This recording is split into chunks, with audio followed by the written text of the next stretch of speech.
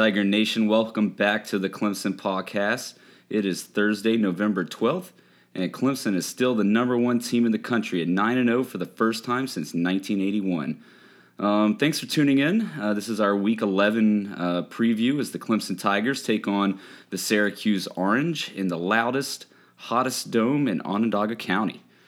This is Ben.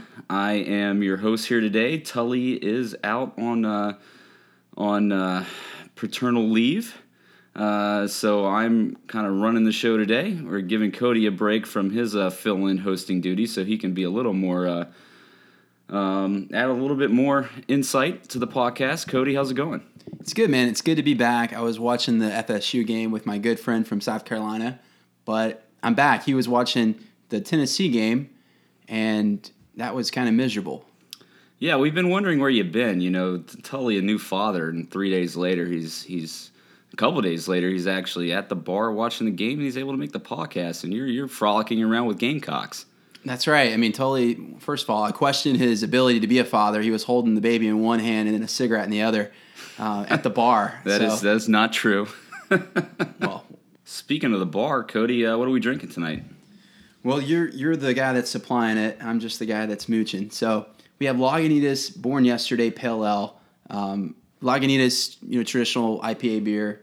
This is really good. I don't you might have to tell me more about the complexity to it, but I think it's pretty solid. It doesn't have quite the same IPA kick, but I'm liking it. Yeah, and this is something that Tully brought last time when we did the Florida State review.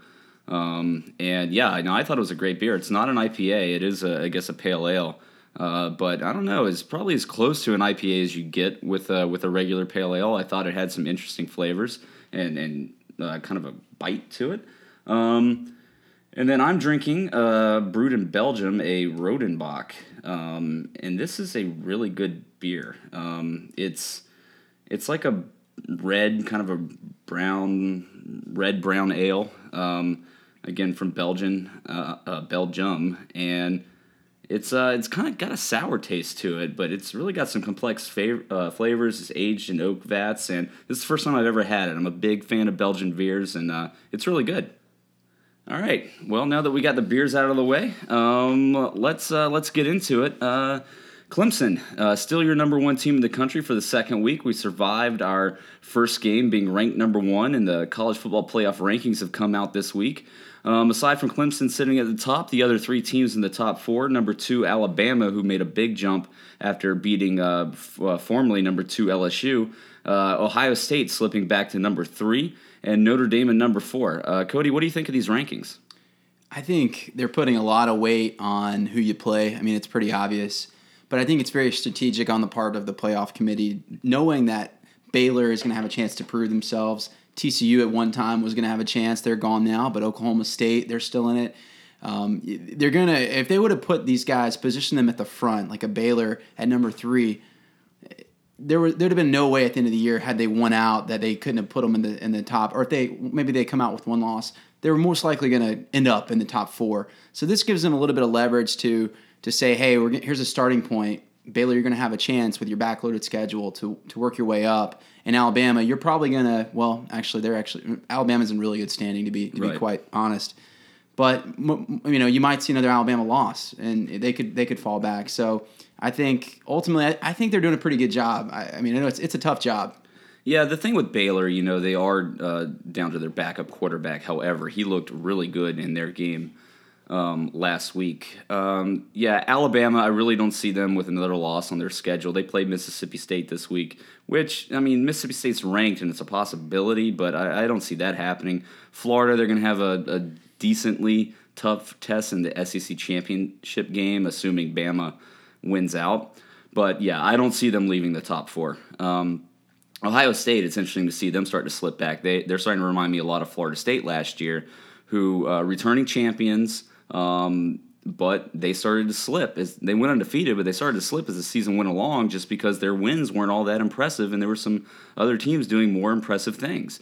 And Ohio State, again, they remind me a bit of that, and it seems to be playing out again this year.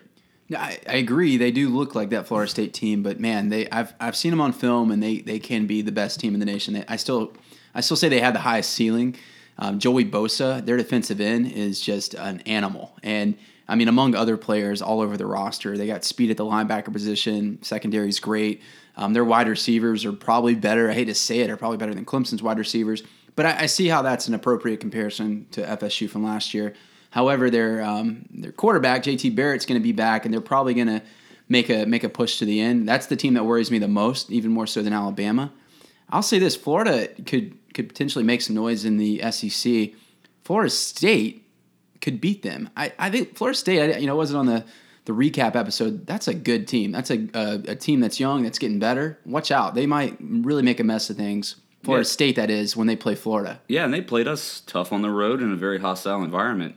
So listen, this is a rebuilding year for Florida State. Expect them to be back. We don't have this thing in the ACC Atlantic for the next few years. Like, Florida State is always going to be there.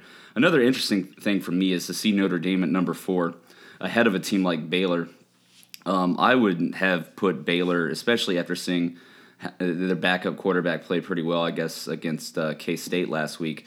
And I think that answers the questions. They've been the most impressive team in my book in the Big 12. I know Oklahoma State is undefeated, but their schedule hasn't been, I don't think, extremely difficult. Maybe neither has Baylor's, but like when I compare Baylor to TCU before TCU lost, at least Baylor, there was some separation between the teams they beat. Their defense was looking better and their offense was dynamic. So I would really have Baylor, I think, in that spot where Notre Dame is right now. Maybe Notre Dame back at number 5. Maybe even Oklahoma State at 5 and Notre Dame at 6. The one thing that really surprises me is to see Iowa at number 5. I realize they're undefeated, but come on, who have they played? Yeah, I agree. I think they're getting largely the benefit of the doubt. I think they're going a little bit off the eye test because I will say Iowa's looked good. Notre Dame has looked good.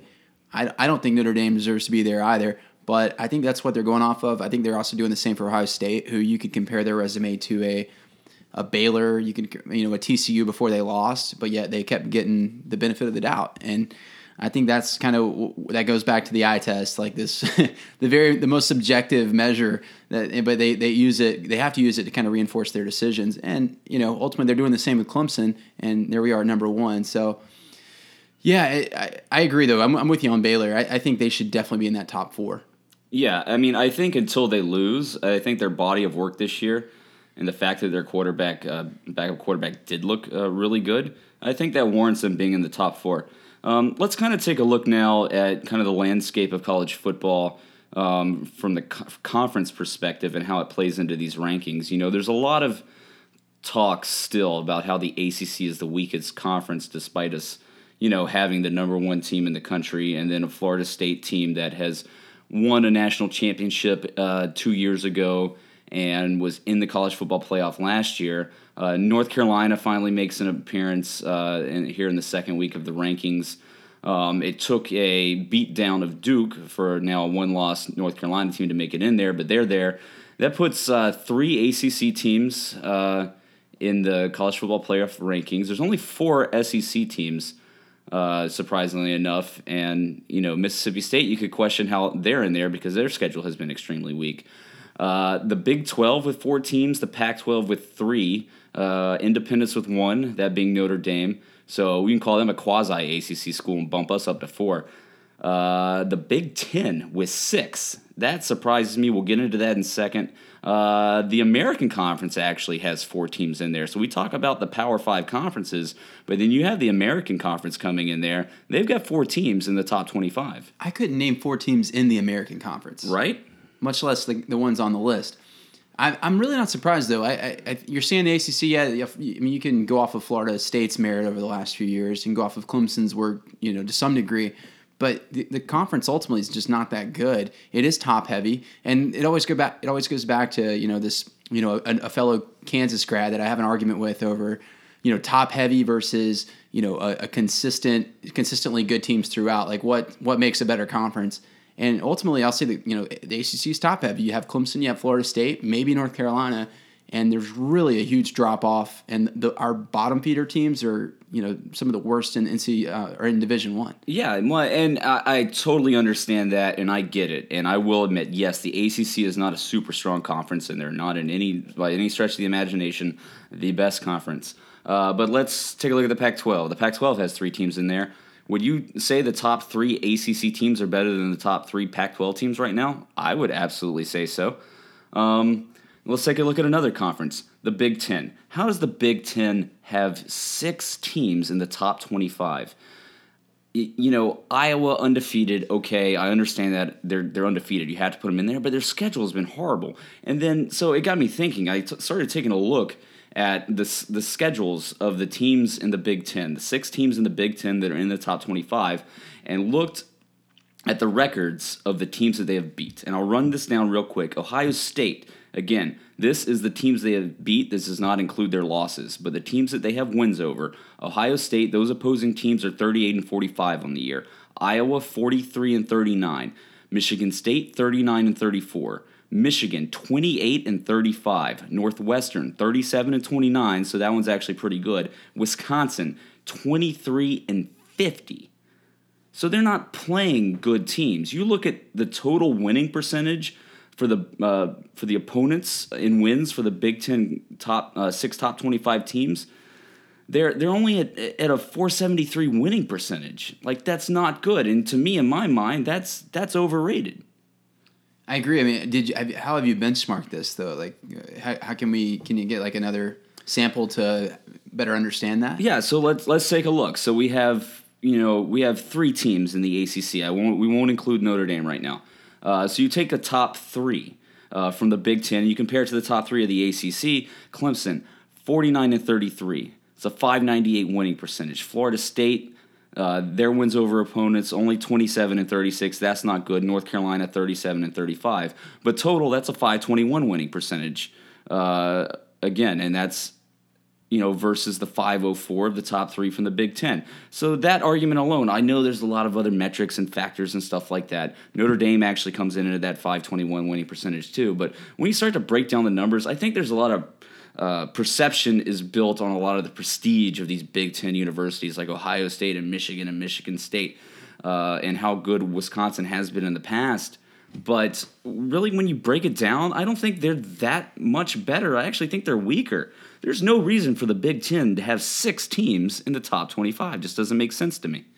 Well, you're right. It's about the prestige, but I mean, when you look at the ACC, I think we have 3 teams that are deservingly in that top 25, and you can almost make the claim that Notre Dame is an ACC team, at least a kind of a pseudo ACC team, and they certainly are. At least their schedule is composed of a lot of ACC teams, and they're getting a lot of credit for their work.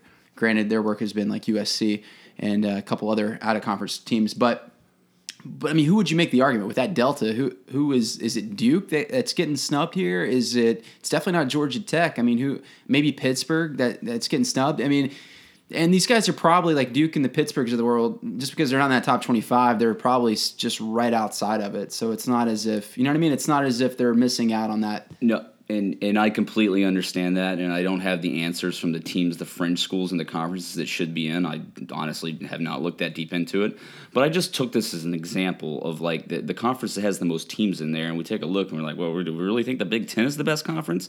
They've played weak opponents, and maybe we've all played weak opponents. Maybe part of it could be I'm forgetting what it's like to be consistently ranked in like 20 to 25 range, and really that, because we've been in the top 15 and around the top 10 for several years now, and I'm kind of getting used to that and playing on that level of football and forgetting what it's like to be 25, and some of that could play into it. So real quick before we move off from this, I want to get back to Clemson. Again, Clemson ranked the number 1 team in the country for the second week in a row. Cody, do you think that Clemson's the best team in college football? I think they are, but I don't think they're consistent with national championship teams from the past. I think the Kraken, before he left STS, he was doing some good work comparing us, and we fell short.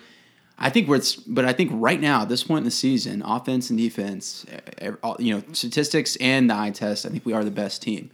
I think it's a very, just by the great, the slightest of margins, that we're better than the Ohio States, the Alabamas of the world. But right now we are.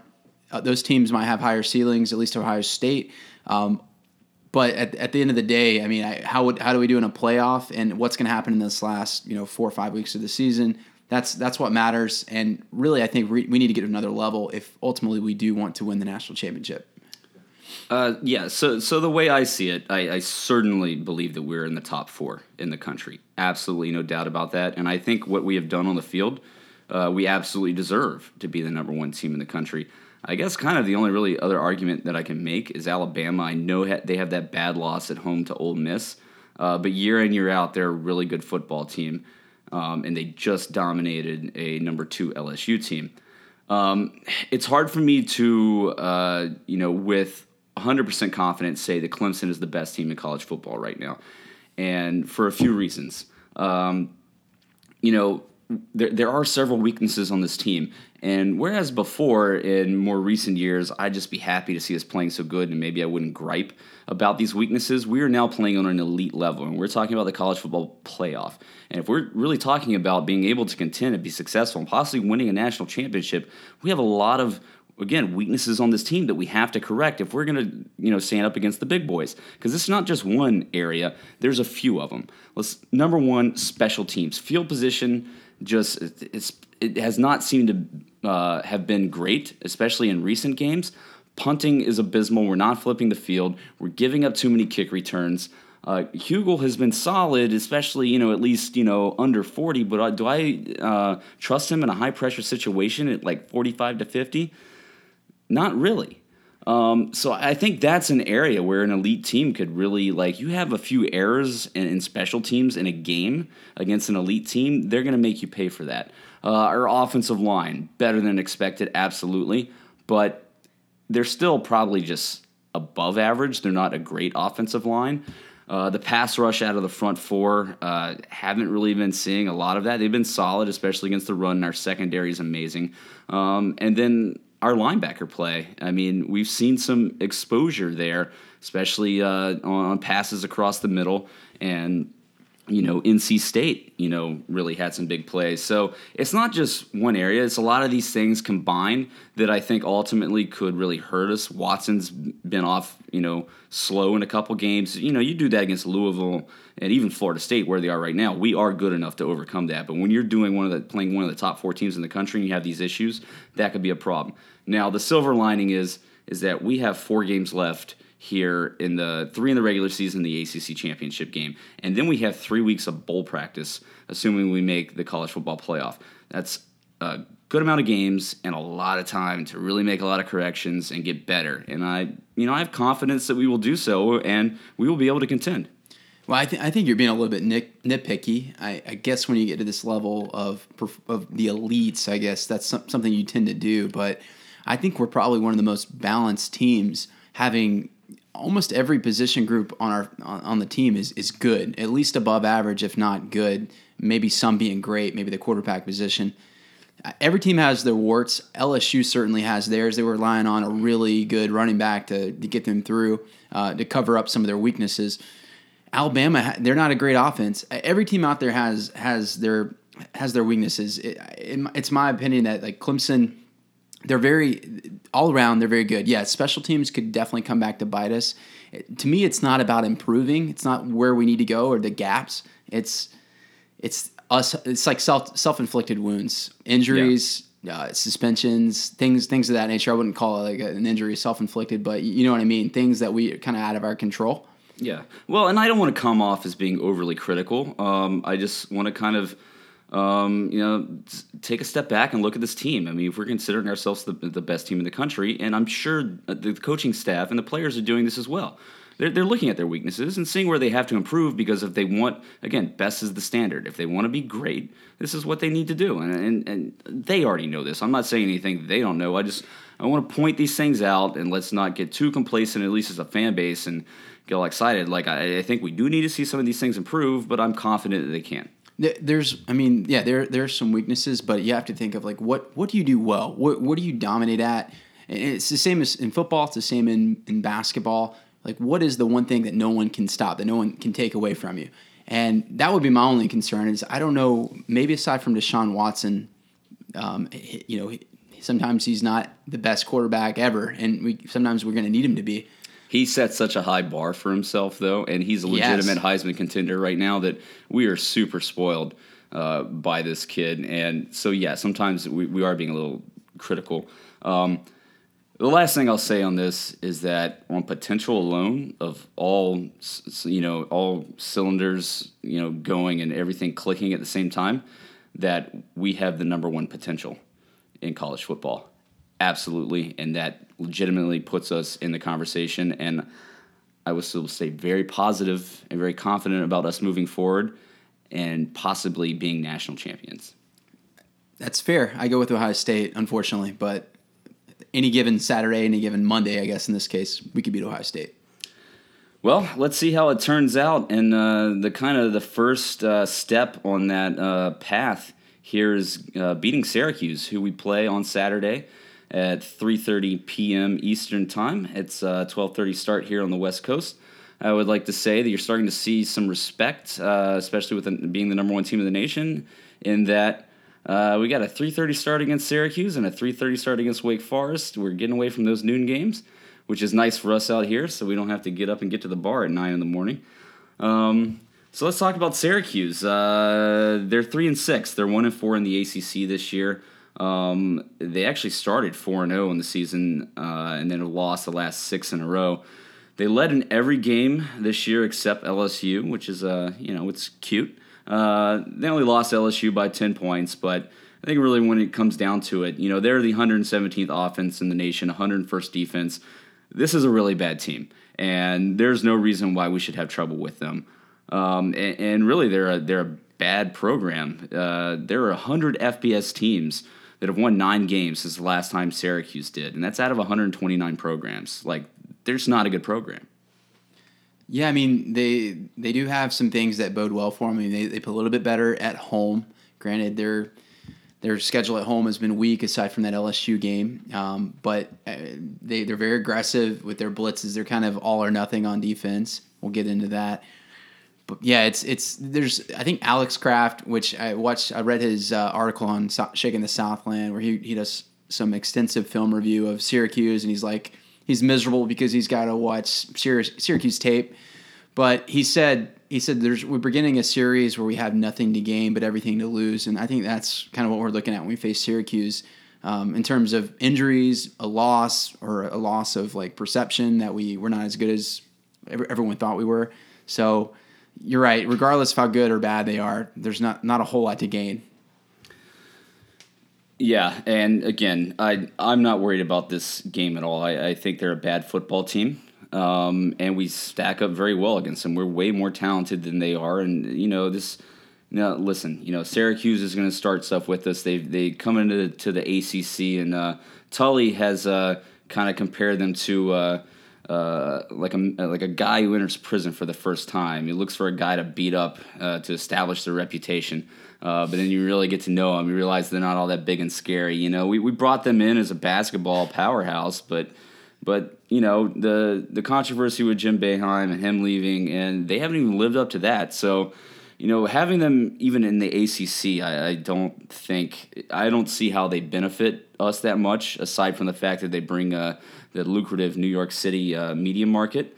They try to start this fight with us about being orange, and okay, that's great, that's adorable. We know who the real orange team is. Their coach, Scott Schaefer, the last time he went to Syracuse was cussing out Dabo on the sideline for running up the score. So we went for it on 4th and 1 while up 28, but whatever, it was still the first half. The funny thing is he could be cussing out Dabo again on his way out the door this time as he's on the hot seat. He hasn't been doing very well there, and he's had some kind of misuse of their quarterback. So maybe our coaching elimination tour continues. And the last thing I say, their daunting dome up there that they've got. It's supposed to be really loud and supposed to be really hot, and we're supposed to be scared of that. Scare tactics, whatever. You're not really pulling anything on us. We play in a hot place and play in a loud environment. Yeah, I mean, they're actually they do gain some home field advantage from that. I mean, the numbers do show for whatever reason it is loud. I mean, you got to give them that. But ultimately, the last time we went in there, Tajh Boyd just lit them up. It was like they were running just ghost routes against no defense, and you could see a lot of the same against Deshaun Watson. We didn't see the same performance from Cole Stout last year, but was an injured Cole Stout. But I think Deshaun Watson has all the tools to really just pick their defense apart. Yeah, but do you really think the heat's a problem in that dome? Maybe the loudness? No. I mean, come on. It's the Carrier Dome, which would be kind of ironic when you think about it. An HVAC company is too hot in there. I think ultimately it's just, I don't know. I still don't know what Syracuse is doing in the ACC. I get it. I get the business sense, the business this strategy there to get that New York City market. But does it really? I mean, Syracuse isn't New York City, and they don't really do anything well aside from basketball, and that's about to go out the window with Boeheim's departure. Yeah, no, I think they're damn near Canada, so maybe we're going for that lucrative Canadian market. It is good point. Canadians. Okay, let's get into the breakdown of the games of each side of the ball here. Let's start with Clemson's offense. Crowder and McLeod are going to be out for this game. We kind of expected that coming in. This is a good game for them to come back and rest. We expect them to be back this season, so really not too worried there. But the offense itself, what type of play we really think we're going to be seeing out of this? Listen, Syracuse does not have a dynamic defense. They do blitz a lot, but it's shown that it's pretty easy to figure out. And if their blitzes aren't successful, it leaves their secondary out to dry. So, for us, really on our side of the ball on offense, I really see the play calling kind of maybe going vanilla. I don't see any reason to show our cards in this game. I think we will run up the score. I don't think it will be that difficult and get some other guys in there. But I think for the most part, we should be able to pick them apart pretty easily.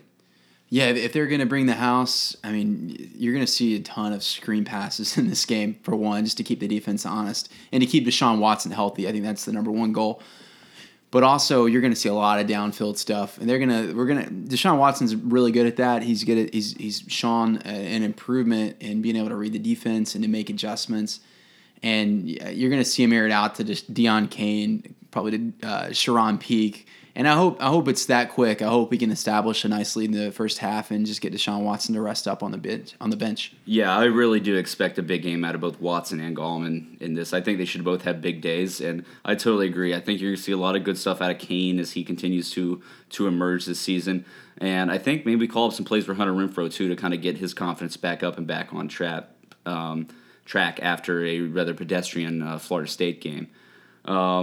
And then I'm kind of really excited to see Kelly Bryant come in at some point. I think these next two games, Syracuse and Wake Forest, really give him an opportunity, and some other guys, backups on the offense, especially along the offensive line, to get in there and get some playing time. Yeah, I'm very excited about Kelly Bryant. I think he should be getting all of the second-team reps at this point. He really can add an element to the offense that we could almost – I don't think we would do this, but we could almost use it in select packages to, whenever we need like a run play, do some type of option or something, a zone read. But he can definitely add an element to the offense that we don't really have, or that we don't really need to have with Deshaun Watson and his health. Yeah, so again, we really expect and hope that the game's in a situation where he gets to come in, because I think he really needs to start to develop, and I want to see him. He's got good numbers passing this year, but I think they've been very safe passes. But that's the part of his game he really needs to develop. But I guess going back, their defense as a whole, again, they blitz a lot. That's what they do. But if that's not successful, it really opens you up for some big plays. And their secondary is weak as it is. Their D-line hasn't really been getting a great pass rush. The defensive ends haven't been getting to the quarterback. Their linebackers have had issues tackling this year. They do have a linebacker, Zaire Franklin. He's been getting in the backfield a lot, but otherwise he's had some tackling issues too. I really see because of all these things, I really see our wide receivers being able to run free on their secondary. And that's why I kind of see a balanced attack in this game. I think Gallman's going to be able to get his yardage, get over a 100-yard game again. But at the same time, the wide receivers, I really expect to see us spread it out and get it to a lot of guys. Yeah, I think you'll see the same thing. You saw it against Florida State, spreading it out, quick passes. Again, I mean, you might see a few downfield passes just to keep the defense honest. But ultimately, it's keeping Deshaun Watson healthy. Maybe you'll see a lot of you'll see maybe Artavis Scott in motion. Get him a few like bubble screens, whatever the case, just to get him going. But again, I like to see by the third quarter our second team guys in there.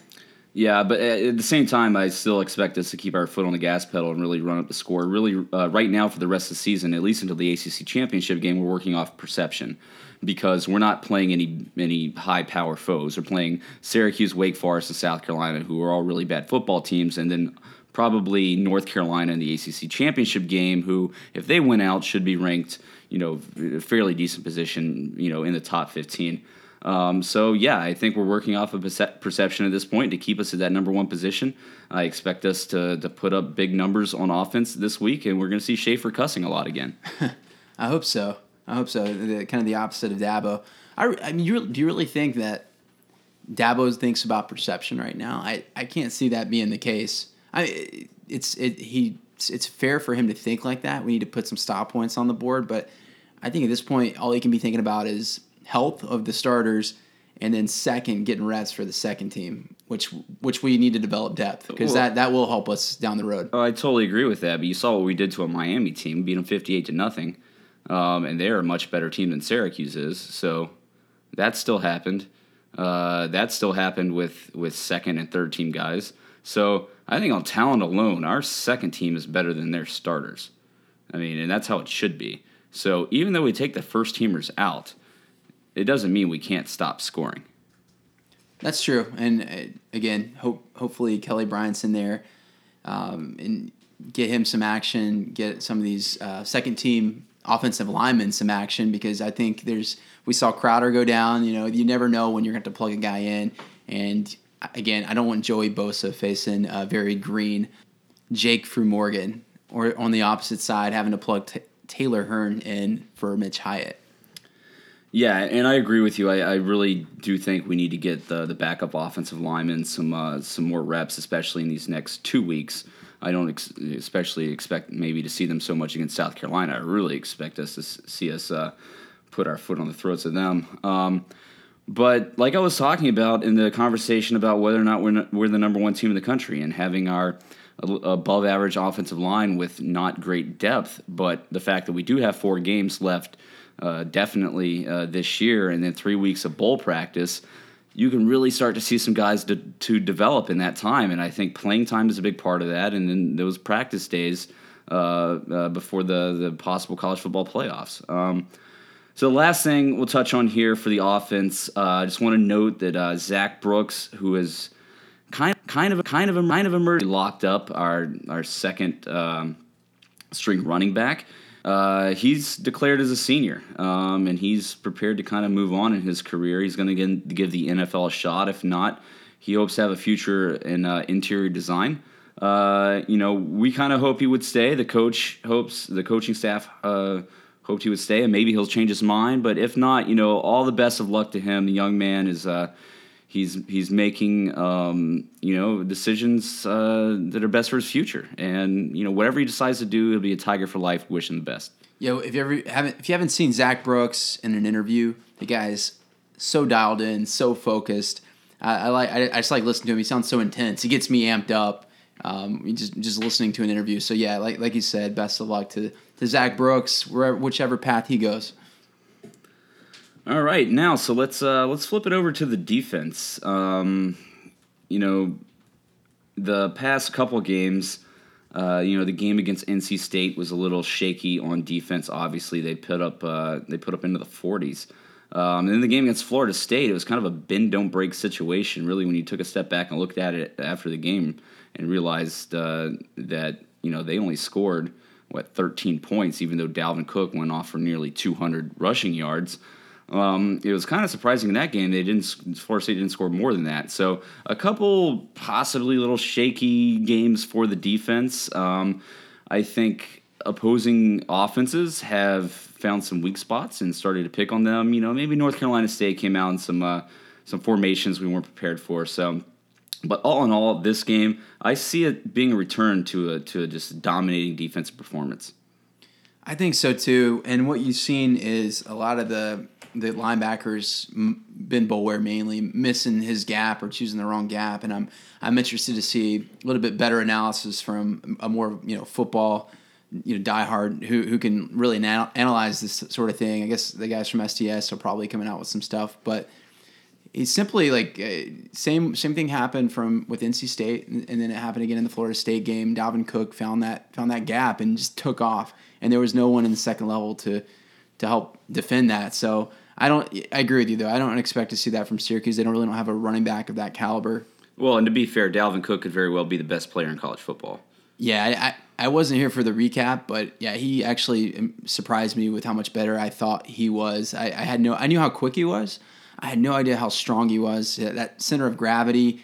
Obviously, he's chiseled, but man, he was just bouncing off of tackles, and then if you miss him on that initial tackle at the line of scrimmage, he's gone. And not to mention he was injured. He had a couple of injuries, a hamstring and then I believe an ankle. I hate that he's not a junior. I wish you were already gone. But again, yeah, from Syracuse, we don't really expect to see that in this game, so that's a positive. Again, we think it should be a dominating defensive performance. So one of the issues Syracuse is facing right now is that their freshman quarterback, Eric Dungy, who's played the most this season, has suffered a shoulder/collarbone injury last week against Louisville, and he's also had some concussion issues. So he's unlikely to start this game. We think backup Zach Mahoney is going to be in there, and really for the most part, we think the fan base really wants him to sit. He's taken a lot of hits this year as a freshman, and considering that Syracuse is likely not going to make a bowl game, their season is really going nowhere, it would be smart for them to rest him in this game. Obviously, he's their top passer. He's also their second leading rusher, so they do lose a bit with him not being in there. He has the most rushing TDs on the team with 5 on the year. But, you know, I don't think it's really worth talking about him a lot because, again, I think Zach Mahoney is the guy that's going to be playing in this game. So with Zach Mahoney in there, it really limits the speed of their offense, which is already a very slow offense. So really don't expect them to move the ball very much in this game. And, you know, from the defensive front, I think it all starts there. We want to see pressure applied by the front four, get the guys in the backfield, disrupt whatever they're trying to do, and go from there. Yeah, I'd like to see. Obviously, Shaq Lawson's done a great job both with the run and get a little bit of penetration into the backfield, but he's not your Vic Beasley. I mean, who is? I'd like to see Richard Yergin and Austin Bryant get a chance to get in there. Not necessarily because they're any better than Shaq Lawson or Kevin Dodd, but just because it's good to get experience for these younger guys who ultimately, and especially in the case of Yergin, will have a better chance to be more of a pass rusher and get to the quarterback. Well, yeah, and not to mention resting Lawson a little bit, who's coming off a shoulder injury from the last game that we haven't really talked about much. We haven't seen a lot about it. He got back in the game and everything was fine, but yeah, I mean, I think at this point in the season, when you can rest these guys and spell them for a little bit and then get your backups in there, it's very helpful. It'd be a great opportunity to rest him. I mean, I know cortisone goes a long way, but I'd rather him just be healthy for the remainder of the season. And unless we're trailing in the second half, I would let him rest early if possible. Yeah, so getting back to Syracuse's offense, this is a team that really has no identity other than the fact that they kind of rely on big plays, which is kind of like how Florida State did on offense, except for the fact that Florida State has a ton more talent than Syracuse does. Part of the problem is they've been kind of spreading the ball around too much and not really identifying who their playmakers are and getting the ball to them. I mean, if you go back and look at their box scores from their games, I mean, balls are going to, so many different people are getting touches, and no but one person is really dominating. And I think that's kind of been an issue from them. You got guys like wide receiver Dante Strickland or Brisley Esteem. Maybe we'll figure it out on Saturday. We're gonna pronounce that. Who they think are really dynamic guys who can be playmakers, but if they're only getting a few touches a game, then, again, they're only getting around 60 snaps a game. So when you start getting everybody 5 snaps or 5 or 6 touches, that really starts to limit what they're able to do. Yeah, and I think Alex Kraft, by the way, he's a guy that breaks down film on STS. He actually does have some defensive film review from the FSU game that I'm definitely going to dial into. He does a great job, by the way. I've been reading his stuff a good bit. And DBBM, whoever that is, I don't know the name there, but both of those guys do a great job. So yeah, looking at Esteem, whatever, for For Syracuse, Alex Kraft was saying that he could very well make some plays. He expects him to make one or two big plays, probably in special teams, but also kind of in that slot type role, going up against our nickel, which could very well be like a Travis Blanks, and that could be the one mismatch that they have that could lead to some points for Syracuse. Hopefully nothing too crazy, but if they put up 21, 28 points, it could likely be because of that guy. Yeah, and I totally agree. Now, their top wide receiving target is Steve Ishmael, and he's got 30 receptions, 458 yards, and 5 TDs on the season. But you're going to have Mac,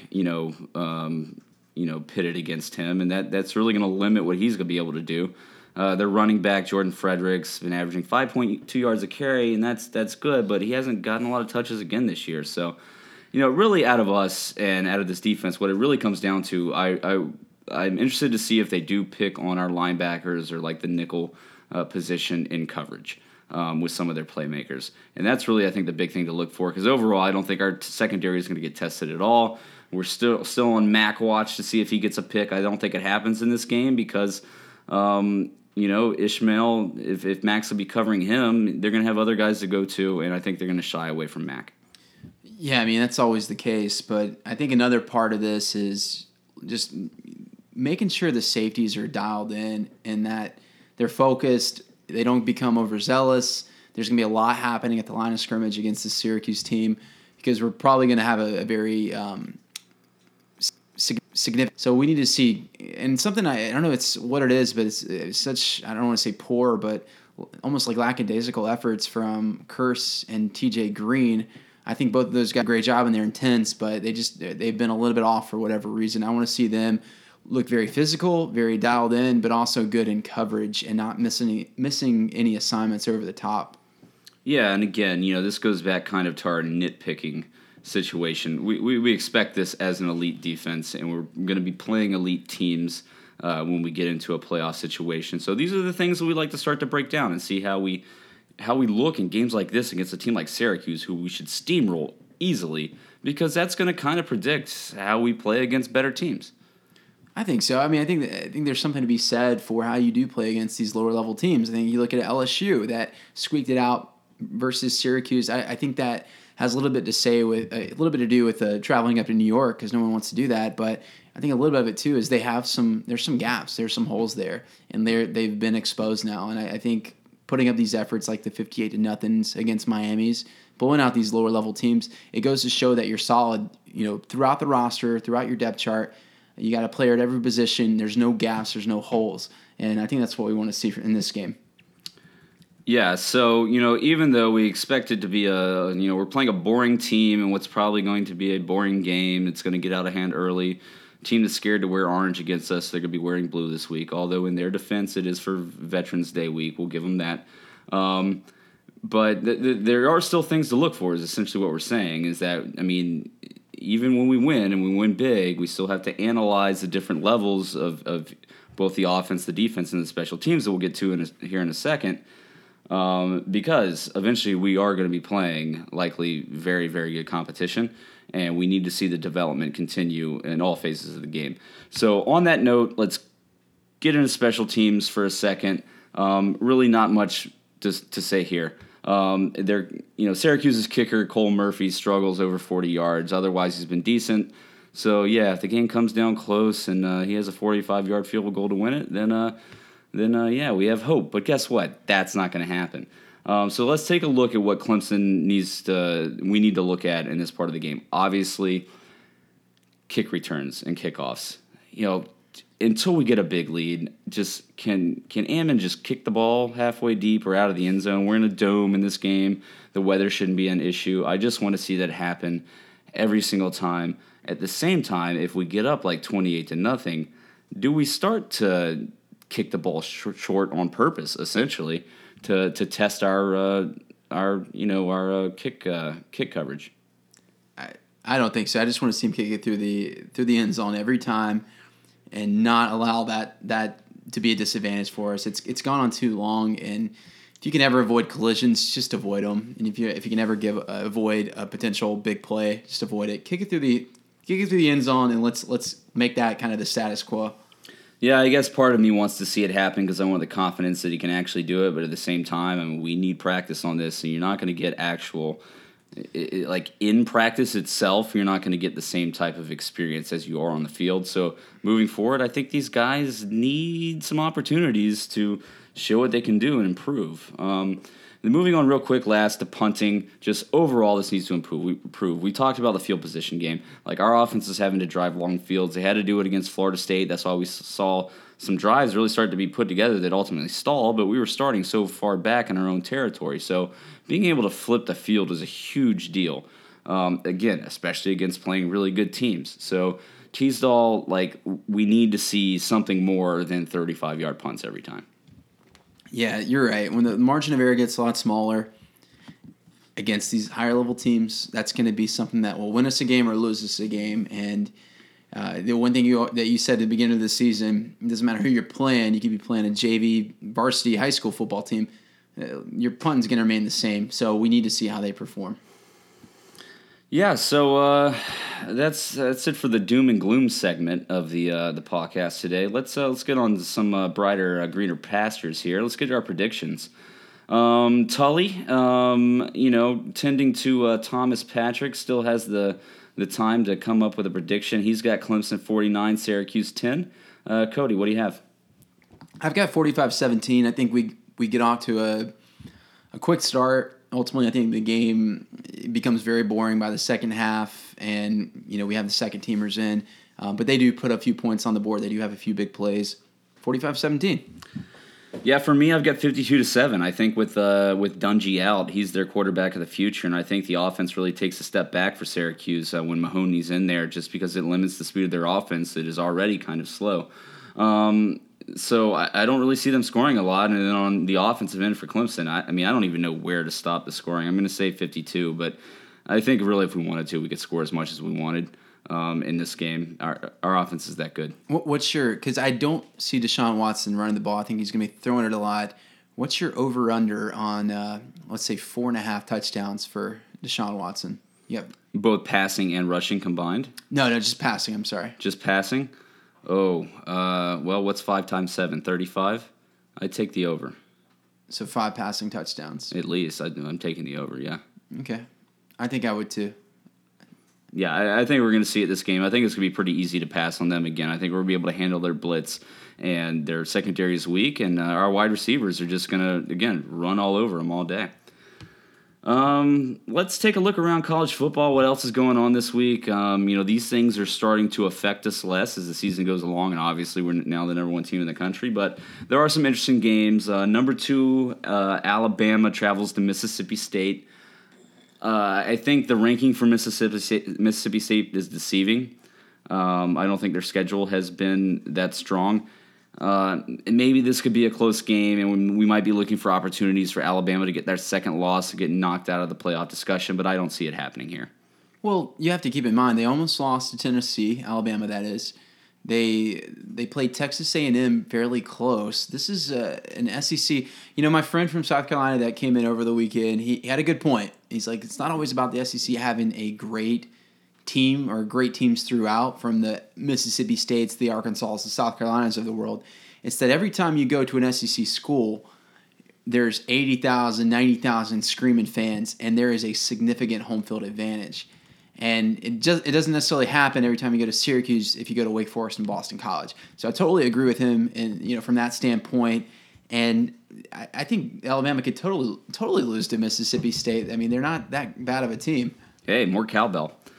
Okay, then we got some ACC title game implications. We got Miami at North Carolina, so this is a common opponent. We can see how North Carolina deals with Miami. I think we both agree that North Carolina is the best team in the ACC Coastal Division. We fully expect them to represent that division in the ACC championship game, but it'd be interesting to see here how they stack up against Miami. Yeah, I mean, frankly, I want to see North Carolina emerge. I think they're good. I watched them against Duke. Looking at how they would fare against Clemson, I don't think they match up front. I think we have a significant advantage there. But this is a good offense. They have a stable of playmakers, and their defense is improved under Gene Chizik. That's a good team. They're 23 now. I don't think they're getting quite the respect that they deserve. They shouldn't have lost to South Carolina to begin the year. I mean, literally in every way, they should not have lost to South Carolina, but they did. And now they're stuck at the 23 slot. They should probably be in the top 20, maybe a top 15 team.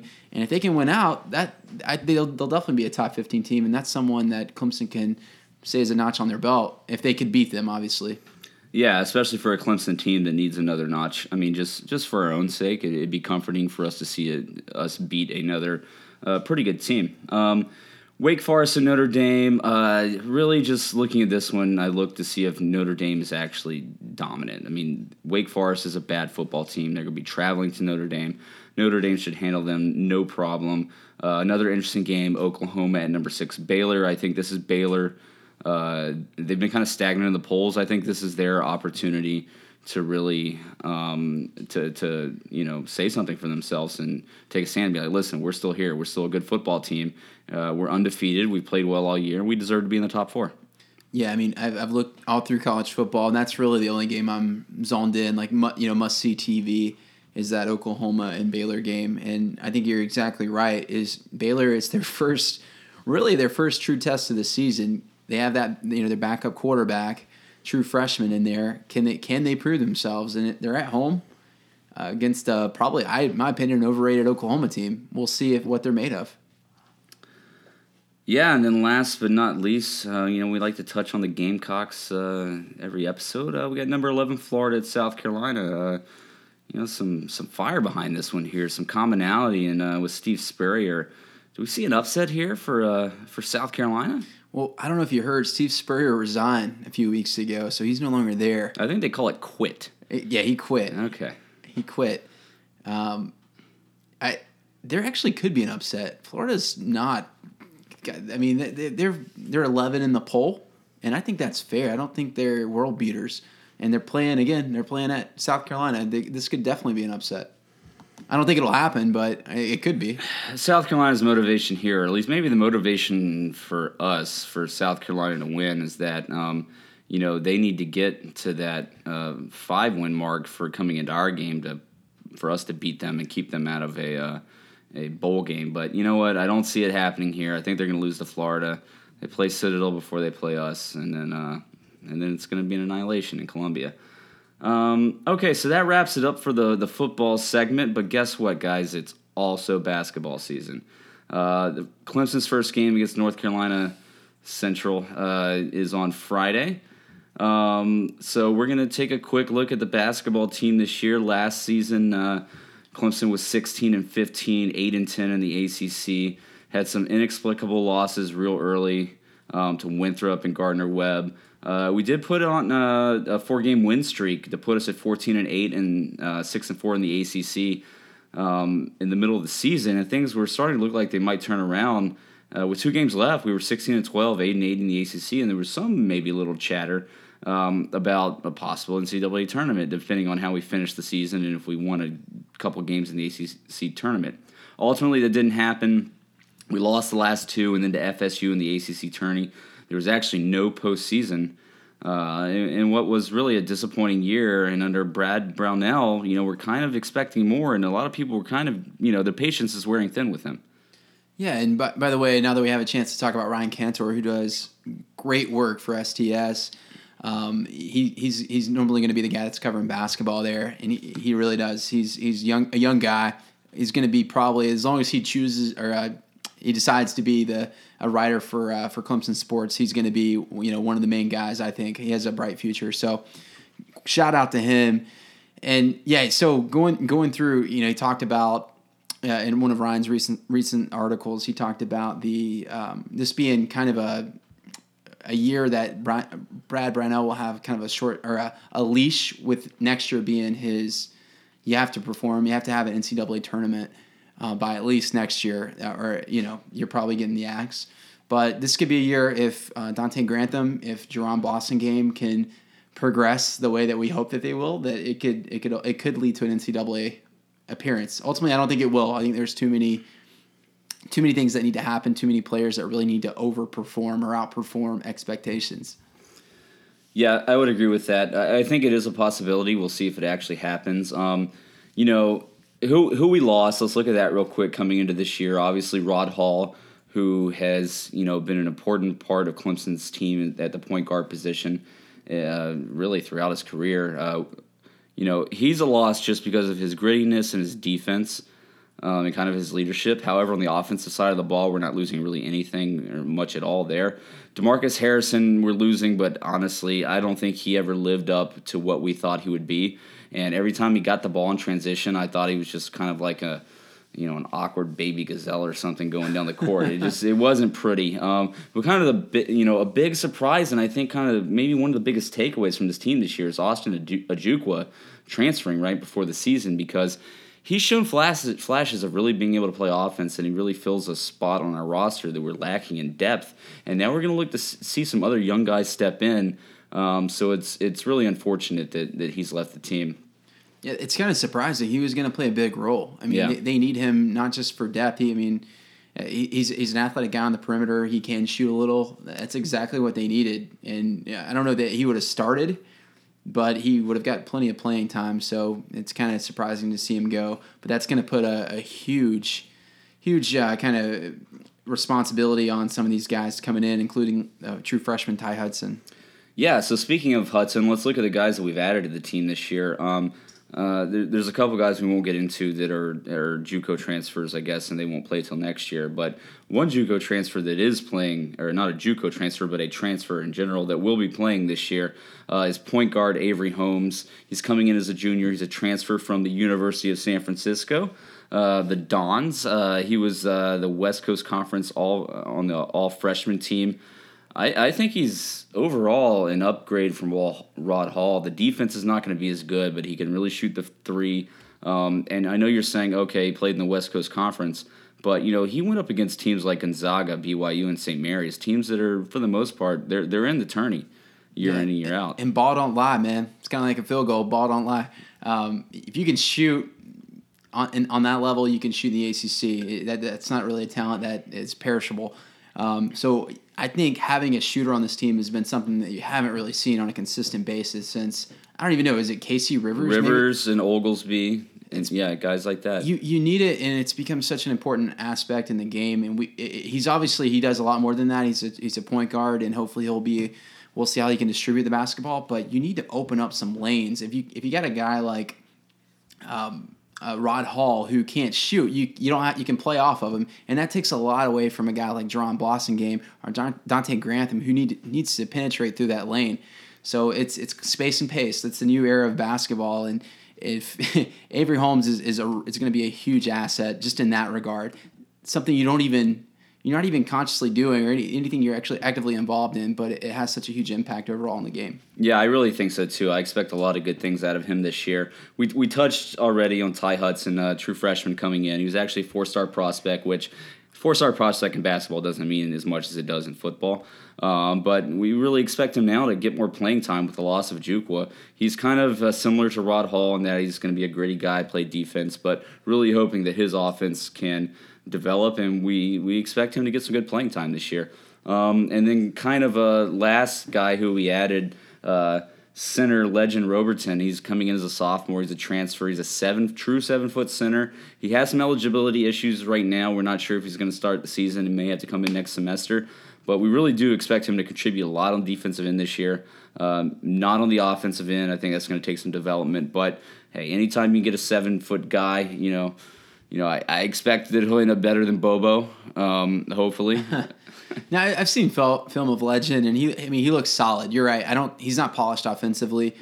No 7-footer is hardly that's that young, but he's any guy that's 7 foot and is athletic and has at least decent footwork can be an impact player on the defensive end. So yeah, I hope he does get his eligibility issues in order, because he could definitely be a significant playmaker behind some of our upperclassmen.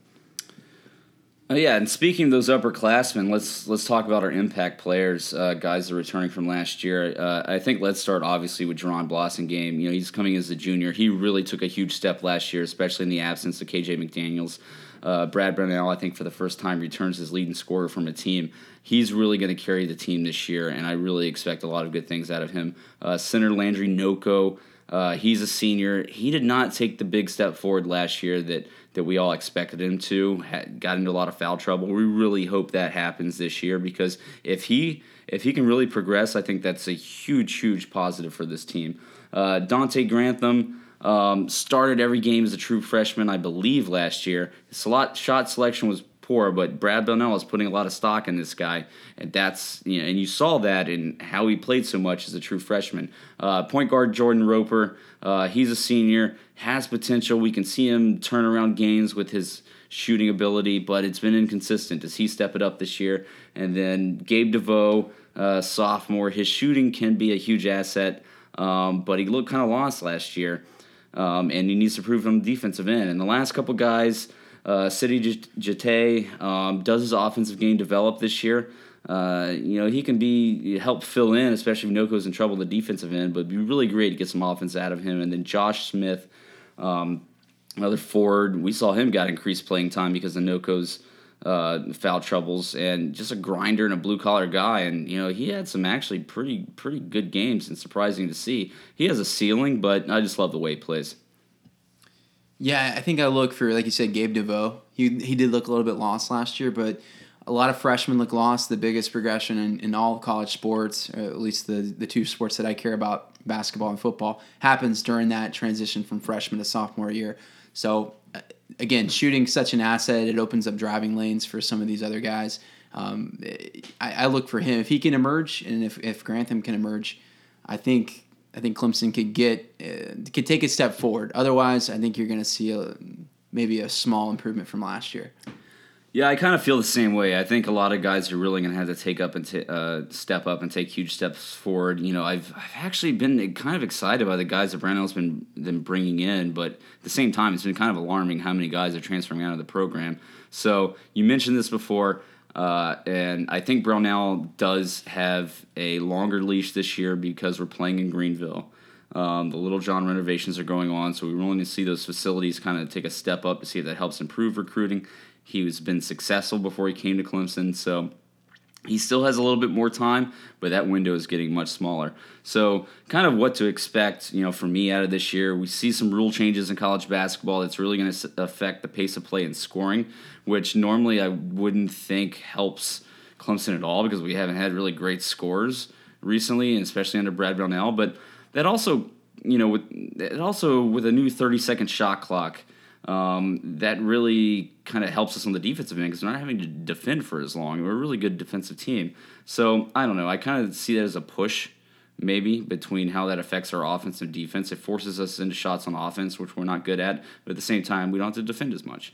That's pretty good logic there. I can't disagree with that. I'll say the 5-second reduction in the shot clock I don't think will have a huge impact even across college basketball. I think it's a step in the right direction for college basketball, but ultimately it's not the 24-second shot clock. If that did happen, then Brad Brownell's really the thing that's made him successful as a coach, really grinding it out, forcing 35 seconds of shot clock on the defensive end and grinding things out. It would completely diminish him as a coach. 30 seconds, not a big deal. Ultimately, I won't say he's a great coach. If he doesn't have any offensive firepower, then the ship is not going to be righted. We'll say that. Yeah, that's really been the thorn in his side, and it's something, again, he hasn't returned. This is the first time he's returned his leading scorer. So KJ McDaniels comes back and plays last year. It's a completely different situation. Okay, just kind of looking how we think the season will unfold, I think there's the ceiling is maybe like 18-12, and it could very well be like 16-14. I think we're in that range. I will say this about Brownell: his teams have overperformed compared to what they were ranked coming into to each season. How they think they're going to finish in the ACC. Non-conference, just don't lose stupid games. Get out of there at like 9-3, 10-2. I think that's a success. And if we can hit 500 or above in conference play, I think that's a success as well. The NCAA tournament, I think, is a possibility. I think more likely, definitely the NIT. And do we win our game in Chapel Hill for the first time ever? It's our first ACC game this year. No, sorry, it's not going to happen. North Carolina is actually the preseason number 1. They're very good. That's probably not going to happen. A very top-heavy ACC with Duke and Virginia, North Carolina at the top, but not the bottom of the conference. The middle of the conference is very much winnable. So Clemson could close that gap, but Will it happen? I don't think so either. I think 500 is, I won't say optimistic. I think that's probably right on. All in all, I think there are a lot of things to look forward to this year. The playing in Greenville thing, that'll be a little of a hiccup maybe. We'll see how that goes. But, yeah, just, I really want Clemson to be better at basketball because actually I really love college basketball. It's such an exciting thing. And I'm pulling for Brownell. I'm pulling for the guys on the team. Like, I think they do have a lot of potential. But we'll have to see what happens. We're building up football. I think it'll be great to build up basketball. It'll really help us span, between that and baseball season. And if we get better in baseball against the big three sports, I think overall the potential there is great. It doesn't have to be limited to football. I think we can be better at more than that.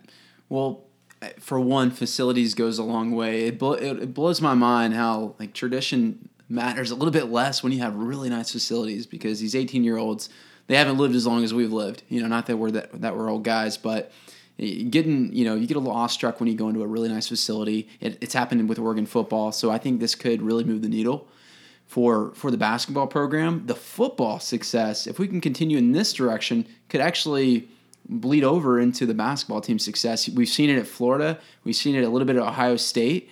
Crazier things have happened. I mean, it's just something to keep an eye on. But, facilities, it's a great start. Absolutely, and eventually you can only build so many football operation centers and Oculuses and Oculi and decks on the stadium. So, yeah, you got to start pumping that into other sports. Okay, well, that wraps it up today. Guys, thanks for tuning in. Again, a really exciting time in Clemson football, and we really appreciate everybody listening to us. We hope you're enjoying it. We'll be back for a review of the game. If you have an iPhone, you can subscribe to us with the podcast app. Search for a podcast or Clemson. We'll show up. Android, you can find us on apps like Stitcher, Pocket Cast, TuneIn, etc. And then visit us at our webpage, clemsonpodcast.com, or on SoundCloud. It'd be great if you could go to iTunes and leave us a review. That really helps us really get out to more fans and get the word out that we're here to talk to Clemson, not just Clemson football, but Clemson sports. So we love reviews, positive reviews. We appreciate those. Constructive criticism is always great. And even the negative reviews we find extremely hilarious. So again, guys, thanks for tuning in. We'll look forward to touching base and catching up after the Syracuse game. And as always, go Tigers.